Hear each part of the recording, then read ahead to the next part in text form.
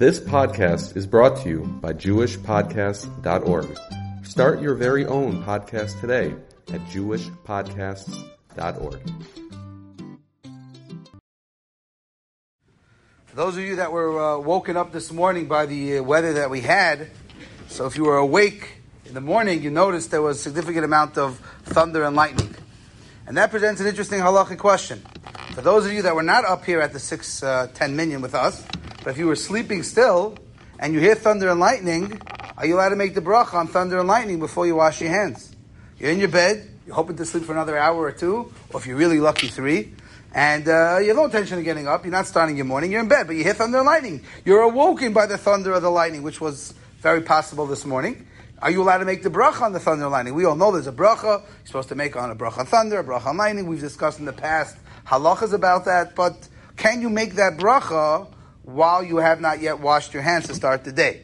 And the shayla comes in a different form as well. Let's say, for example, you wake up in the middle of the night and you're very thirsty, and you have absolutely no interest in washing negovasa now. You just want a cup of water that's by your bed. You're going to take the cup of water, and you'll make a bracha, rishayna, a bracha achrayna on it, hopefully, but you have no intention of washing your hands. Question is, are you allowed to make that bracha without washing your hand? And the third question that comes up, and maybe it's less complicated, but perhaps for many more relevant, is you wake up in the middle of the night to go to the bathroom. Let's say you wake up in the middle of the night to go to the bathroom, so do you make an ashayotza? Now, again, so you went to the bathroom, so you washed your hands, that's clear. The question is, you have to do a whole megalvaser in order to make the ashayotza. So let's start from the beginning. If you look in Siman Dalet in Shulchan Aruch, where the Mechaber tells us about Netilas Yadayim for the morning, so the Mishnah Berurah brings over there 2 reasons why we're doing Netilas Yadayim in the morning. One reason he quotes, because Yadayim Askonesein, that throughout the night our hands are very busy, and it's very likely they might have touched an area that was covered. We don't know what we're doing while we're sleeping. Our hands are very active, and therefore writes the Rosh, Mishnah Berurah quotes from the Rosh, that you're not allowed to daven until you clean your hands from that dirtiness. And then he brings another reason from the Rashba, because you're Beri Chadosh, every morning we go to sleep, Hashem takes our neshama, He returns it, we're a new person. It's like the Kohen who had to do Kiddush Yadayim in the base of Mikdash. That's where we wash our hands. Very nice. The 2 classical reasons they taught you when you were in elementary school. And then you fast forward to the end of Siman Dalet. The end of Siman Dalet, the last halach in Siman Dalet, halacha Chav Gimel, writes the Mechaber, Lo tiknu netilas yadayim ela kriyash ma'al tefillah. You only really need netilas yadayim if you plan on davening or recite Kriyash Ma. Avol brachos d'shachris, but if you just want to make brachas, yachol levarach kaidem netila. That you can make before you wash your hands. Because either one of the reasons we just mentioned only apply to davening or to Kriyash Shema. Says the Shulchan Aruch, Ella im gam hu yashal mitase arum, unless you slept without pajamas. If you slept naked, so then we have another problem. Then we have the problem that your hands might have touched a covered area. Then also lahaskos Hashem achi nakos. Then you're not allowed to say Hashem's name until you clean them. So what do we see? That you're not allowed to recite Hashem's name in case you touched a covered place. And makom, that's mechusa. Now, most of us do not sleep naked. Most of us wear what's called pajamas. So therefore, points out Rebbe Vadia Yosef, for most of us, our hands probably didn't touch a makom mechusa. But let's say you did.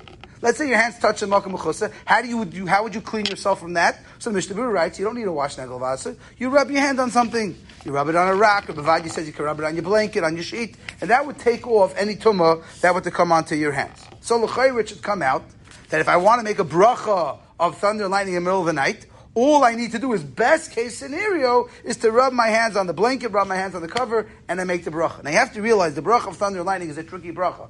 It's very much time sensitive. You hear the bracha, you have only the time it takes to say 3 minutes. You have Terch Yidei Dibur to get the bracha out. So if you're going to first start clearing shilos and thinking, by the time you're done thinking, you lost the bracha. So you got to get moving. You got to right away quickly put your hands on the sheet, and then you can recite the bracha right away. However, there's a problem. The Sharei Tshuva quotes, and the Mishnah Berurah quotes it as well, from the Mikubalim, from Zayar, that the Zayar disagrees. The Zayar says, no. When a person goes to sleep at night, he has this thing called the Ruach Ra. Whatever this exactly means, we're talking a little bit at the Yil Sachag over Yom Tif. There's this thing called Ruach Ra, and even though Me'ikar Din Ruach Ra does not present you from making a bracha, but Al Pi Kabbalah we say if a person has Ruach Ra, he shouldn't make a bracha. So now we have a problem on our hands. When you go to sleep at night, if you've been sleeping for a couple of hours, you've got that Ruach Ra. That Ruach Ra only comes off with Negel Vasa, with proper washing, not with rubbing it on a rock or on a blanket. So therefore, we have a problem on our hands. Because if I went to sleep and I woke up in the middle of the night, and now I want to make a bracha, so according to the Bali Kabbalah, according to Shari Tshuva, according to Zohar, now the only way to remove that would be is with washing my hands, and not with rubbing it on a blanket. So now I got a problem on my hands. I got to run. It's going to be very hard. You hear the thunder lightning, you run to do an egavaser. It's almost impossible that there'll still be enough time to make the bracha. The question is, do we paskin like this opinion in the Kabbalah from the Shari Tshuva? Now, the truth is, there's an interesting Taz. There's a Taz in Siman Samach Beis. Siman Samach Beis is Hilchos Kriyas Shema.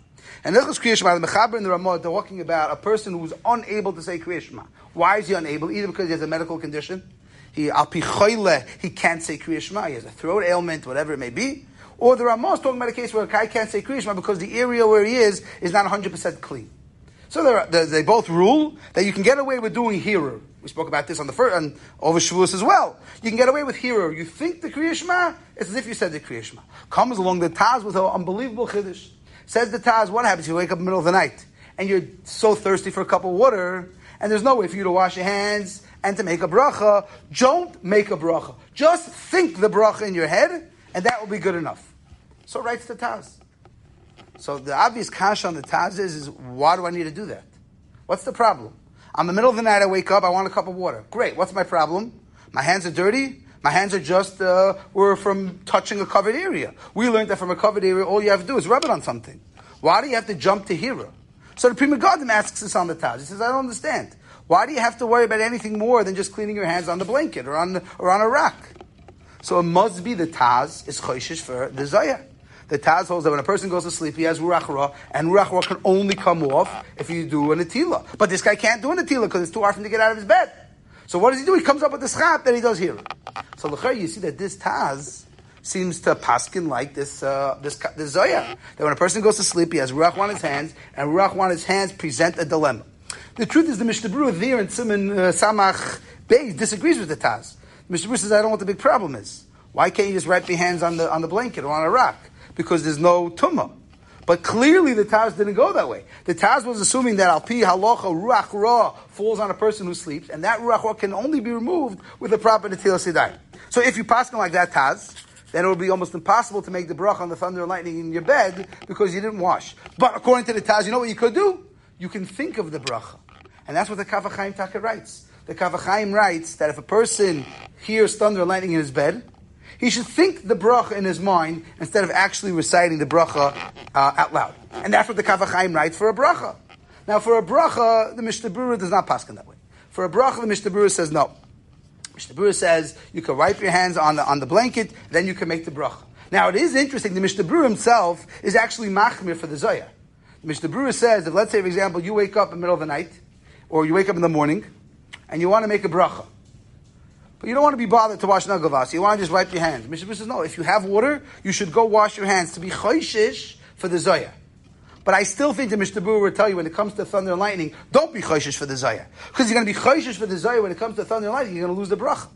Because by the time you get up and wash your hands, the thunder and lightning is gone. So if it's going to be a long storm, where you expect it to have a lot of thunder and a lot of lightning, good. So you miss the first round, you catch the second round. But if it's a quick moving storm, so by the time you get up, you do negavaser, you miss the thunder and lightning, you lost the opportunity to make a bracha.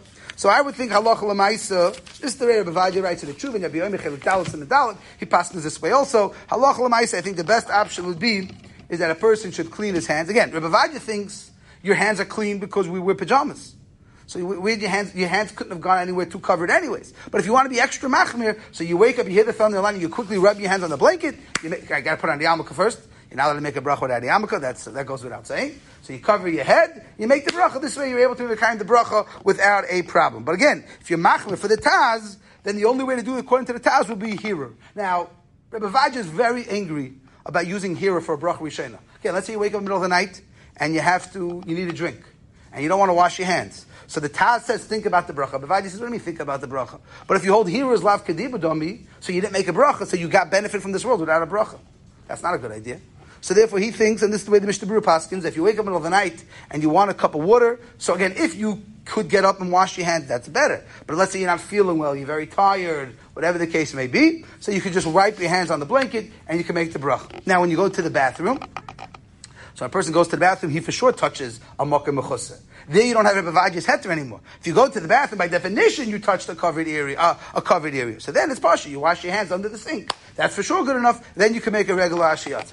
So halacha l'maisa, I think for those of you that were awakened by this storm, and this was on your mind, okay, there's a big if, right? If that was the first thing you were thinking when you heard thunder and lightning, it's, a shayla about a bracha. So then you can wash your hands and make a bracha. But there is one other nikuda that's worth mentioning, which I think is an issue. There is a halacha that you're not allowed to make a bracha if you have to go to the bathroom very badly. Now, what does it mean very badly? So the way the place can basically figure it is that a person can hold it for 72 minutes. Now, I think most people wake up in the morning, or especially as we get older, that's hard to do. Now, at 72 minutes to hold, not to go to the bathroom after a whole night, is I think is very difficult. So Mishnah Berurah passes, if you can't hold it for 72 minutes, then you're not allowed to make a bracha. So here it will be shtickle tricky. If you wake up in the middle of the night, so if you have to go to the bathroom, and that's why you woke up in the first place, so then you're not allowed to make a bracha until you go to the bathroom. So then you'll for sure miss the thunder and lightning. But if you wake up and you have a strong bladder and you don't have the urge to go to the bathroom, you can go another hour and 12 minutes, right? The Shulchan Aruch says it's the sheer 4 mil. So we spoke a lot about this. A mil is 80 minutes, 80 times 4, right? That takes us to 72 minutes. So therefore says the Mishnah Berurah, but if you can't last that long, then you can't make a bracha. So that's another cheshbon to think about, especially if you wake up in the middle of the night, maybe it's different than you're waking up at 6 a.m., so everyone has to know their own, what they can handle. But that is something to think about. If you're going to wake up in the middle of the night and you want to make a bracha, let's say on the drink, or on the thunder and lightning, if you very badly need to use the bathroom, then you should not make the bracha, let the bracha pass. Because again, there's no chiyuv to make a bracha on thunder and lightning. It's an opportunity, but it's not kedai to make a bracha in an oifen that's a shayla b'ata shaksu, which the Berurah writes, don't make a bracha if you need to go to the bathroom that badly, that you can't hold it for the time it takes 4 mil, which is approximately 72 minutes.